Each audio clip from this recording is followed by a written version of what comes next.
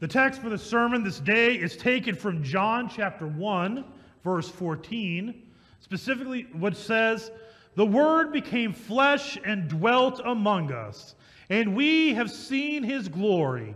Glory as of the only Son from the Father, full of grace and truth."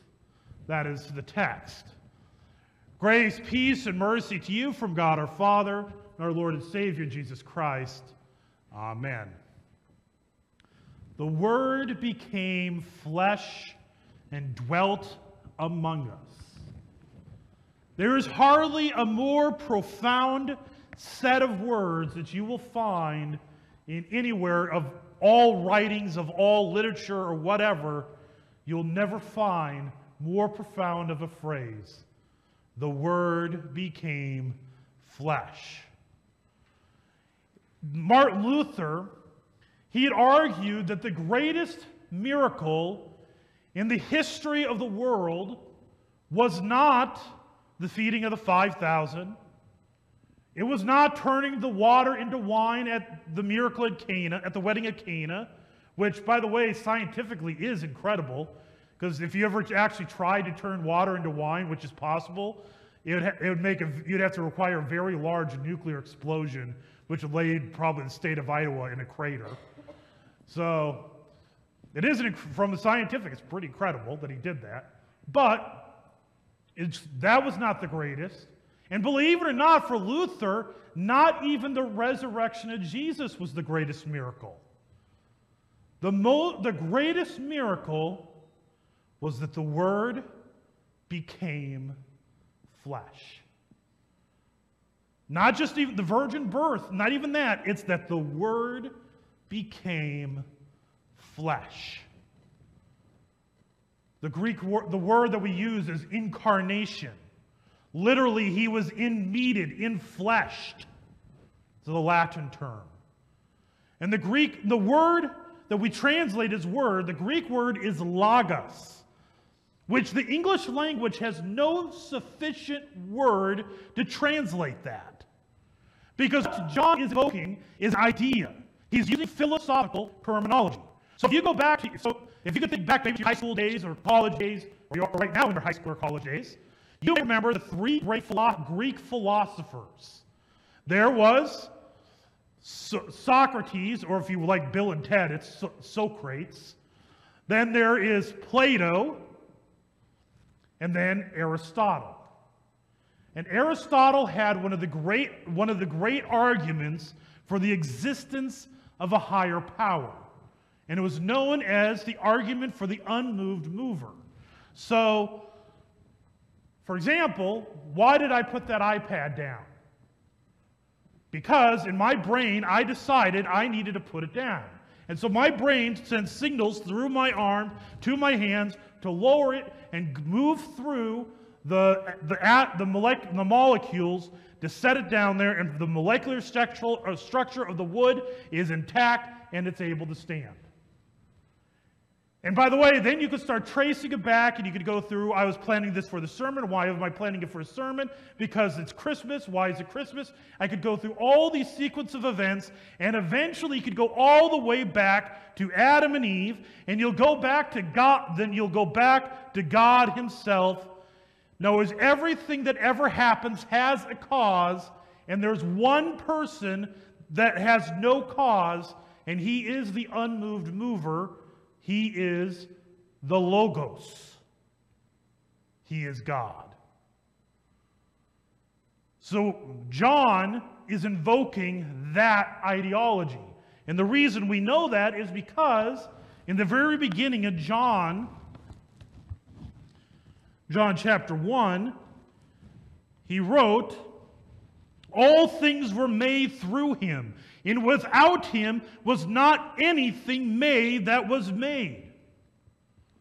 So he is invoking the Logos, the unmoved mover. The source of all existence is this Logos, the Word. And now he's saying that this Logos became flesh. The one who spoke everything into existence. Think about just on this past Monday, how many of you happened to try to catch the, quote, Bethlehem star? Just so you know, it was not actually the Bethlehem star. It's just kind of a cool phenomenon. But, because when we say that that's the Bethlehem star, it makes the Magi look like idiots. Because they weren't following two planets. They're actually following a star that wasn't moving, which, by the way, is not normal, which means they were following something miraculous. Much like when Jesus was crucified and the sky became black, that was not an eclipse. Solar eclipses are scientifically impossible during Passover. And they also only last, the longest eclipse in the history of the world is 8 minutes. The darkness at the crucifixion was 3 hours. So it was not an eclipse. So signs in the heavens, that goes with Jesus' birth and his death. But the thing is, so you think about, but either way, it's going back to the Bethlehem star, or those two planets, think about how huge Jupiter is and Saturn is. The Earth is minuscule, very, very tiny compared to it. And think about how much there is in between here and there. Think about how many people across this planet were watching that, watching the two planets as they aligned. Think about all of the things in between, every little atom, every little molecule, all of that. The Word spoke into existence. From the tiniest of atoms to the largest of stars and everything in between, he spoke it all into existence. And yet, he became flesh. And he wasn't born into the house of Caesar Augustus. He wasn't born into Herod's family, which is good because Herod probably would have killed him. But he was born into the family of Mary, 13 to 15 years old. Joseph was probably 18 or 19 years old. And both of them lived in poverty. And the reason we know they were poor, contrary to some newish articles like to claim, is because this coming Sunday you'll hear the reading that what they brought as an offering when Jesus is brought to the temple is only to be brought if you are poor. What they brought was a sign of their poverty. And so he was born into that couple. And he became human flesh in the fullness of time, as it said in Galatians. Fullness of time, that means God had orchestrated it all the way from Adam and Eve, actually even before that, before the foundations of the world, but Adam and Eve were the first one to whom it was promised. And it was promised again to Abraham, it was promised to Isaac, it was promised to Moses, it was promised to David, it was promised all throughout the scriptures. In the fullness of time, God sent forth his Son, born of a virgin, born of a woman. And by the way, if you remember back to confirmation, if you remember these days, when you got to the second article of the Creed, there's two states. There's the state of humiliation, and there's the state of exaltation. The state of humiliation began when the Word became flesh. Now, it's not just because he became human. There is actually nothing wrong with being human. In fact, that's the idea that there's something wrong with human flesh is actually known as Gnosticism. The whole idea that when you die, you get to become an angel, that's Gnosticism. As if something is wrong with our body that we need to become something else. When God created man, what did he say on day 6? Behold, it was what? good. The state of humiliation wasn't that he became human, it was because he became human under the law. In other words, that means all of the effects of the sin-fallen world, he lived in it. Now, as he gave up the throne, if you read in Isaiah 6, you could see where he was before. He was on a throne, being worshipped and adorned by these magnificent seraphim who'd sing, "Holy, holy, holy is the Lord of hosts." Which, by the way, that's why we sing some variation of that every communion service. It's kind of getting you in practice, because you're going to sing it when you're in heaven. So better get it down. But anyways, those seraphim are standing there and worshiping him. So he's on this magnificent throne with the train of his robe filling the temple, and he gave that up for a manger. And even before that, the womb of his mother. For 9 months, the womb of Mary was the throne of God. He set that aside for that. And that meant in that poverty, he set that aside for a life where, almost immediately, he was being hunted down to be killed. There's a reason that in the history of the church, whenever you get to the creed, and you get to the part where it says, "and he became man," do you know what the traditional posture is? To bow at the waist. In the Apostles' and Nicene Creed. And there's even a great story by Luther where he kind of wrote a story of kind of a fictional story where a man refused to bow at the mentioning that God became man, that he became man, and the devil came down and bopped him on the head to get him to bow. And the reason is that if God were to become an angel, you are certain you would have to bow. Because do you realize how incredible that is? He chose not to become an angel, not to become a beautiful animal. He chose to become something like you. He became human. Is that not just incredible? The one who spoke everything into existence became one of you. It's for this reason that we come to worship. Many of us don't even think about this, that really none of us deserve to worship him. Because of our sinfulness, our brokenness. This world that God created, perfect, he created it very good. He created our bodies very good. And what have we done to this world? We just make it worse and worse with each passing day. We most certainly don't deserve to come into the presence of God. What did Isaiah do in Isaiah 6, when he saw the same one who was in the manger, when he saw him on that throne, he got down on his knees and said, "Woe am I, for I am a man of unclean lips, and I dwell amongst a people of unclean lips." It should be our same nature. Woe is me. How can I come into the presence of this holy and righteous God? The commandments, I've broken every single one of them. And not just once, over and over and over.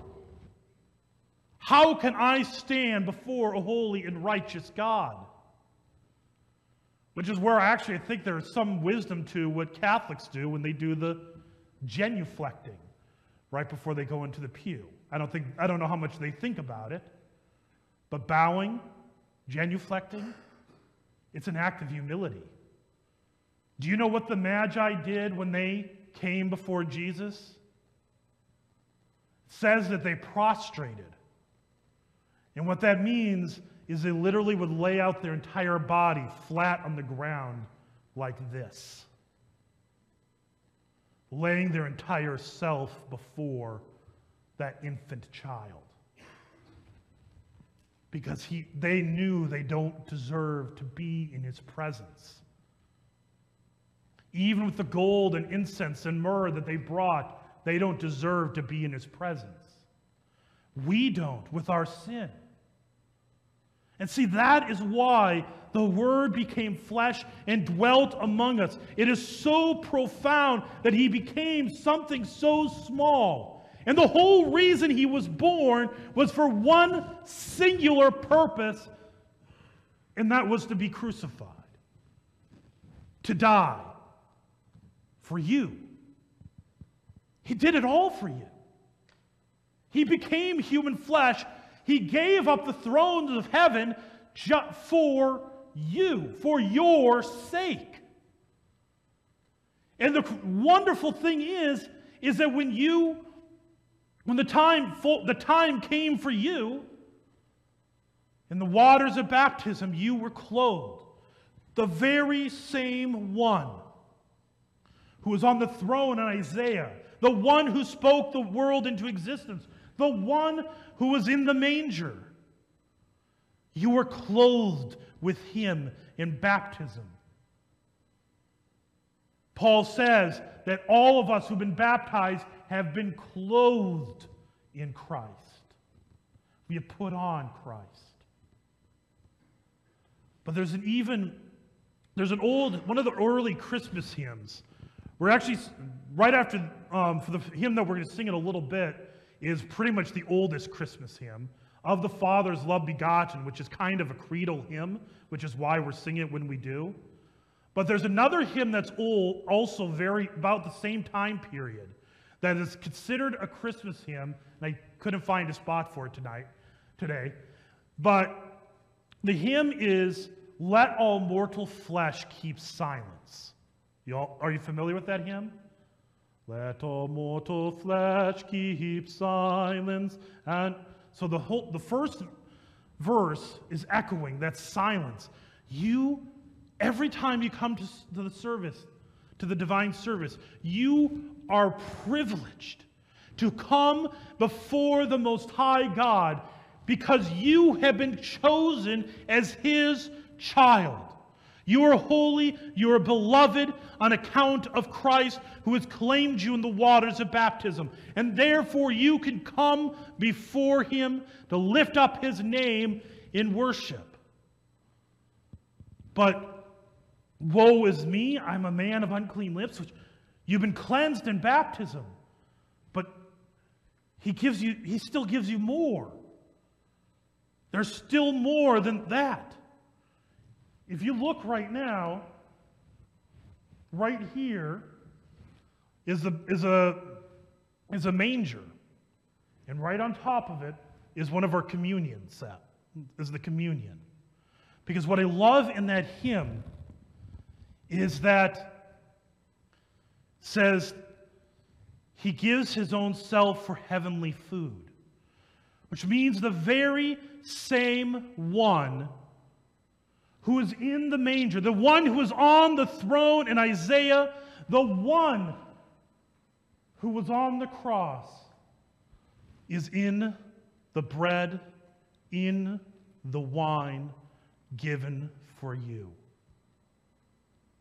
The Word became flesh and dwelt among us, and the Word become flesh is in the bread, in the wine, his very body, his very blood, for the forgiveness of your sins. Profound, incredible, that he gives himself for you, to strengthen you, to forgive you, to carry you through this world. And it is a foretaste of what he has in store. It is a taste of heaven itself. Because the day will come that on account of God, the Word becoming flesh, you will enter into his everlasting glory, his everlasting kingdom, which has no end. Till that day comes, to him be all glory. Amen. The grace, peace, and mercy of our Lord and Savior Jesus Christ keep you in the one true faith, the life everlasting. Amen.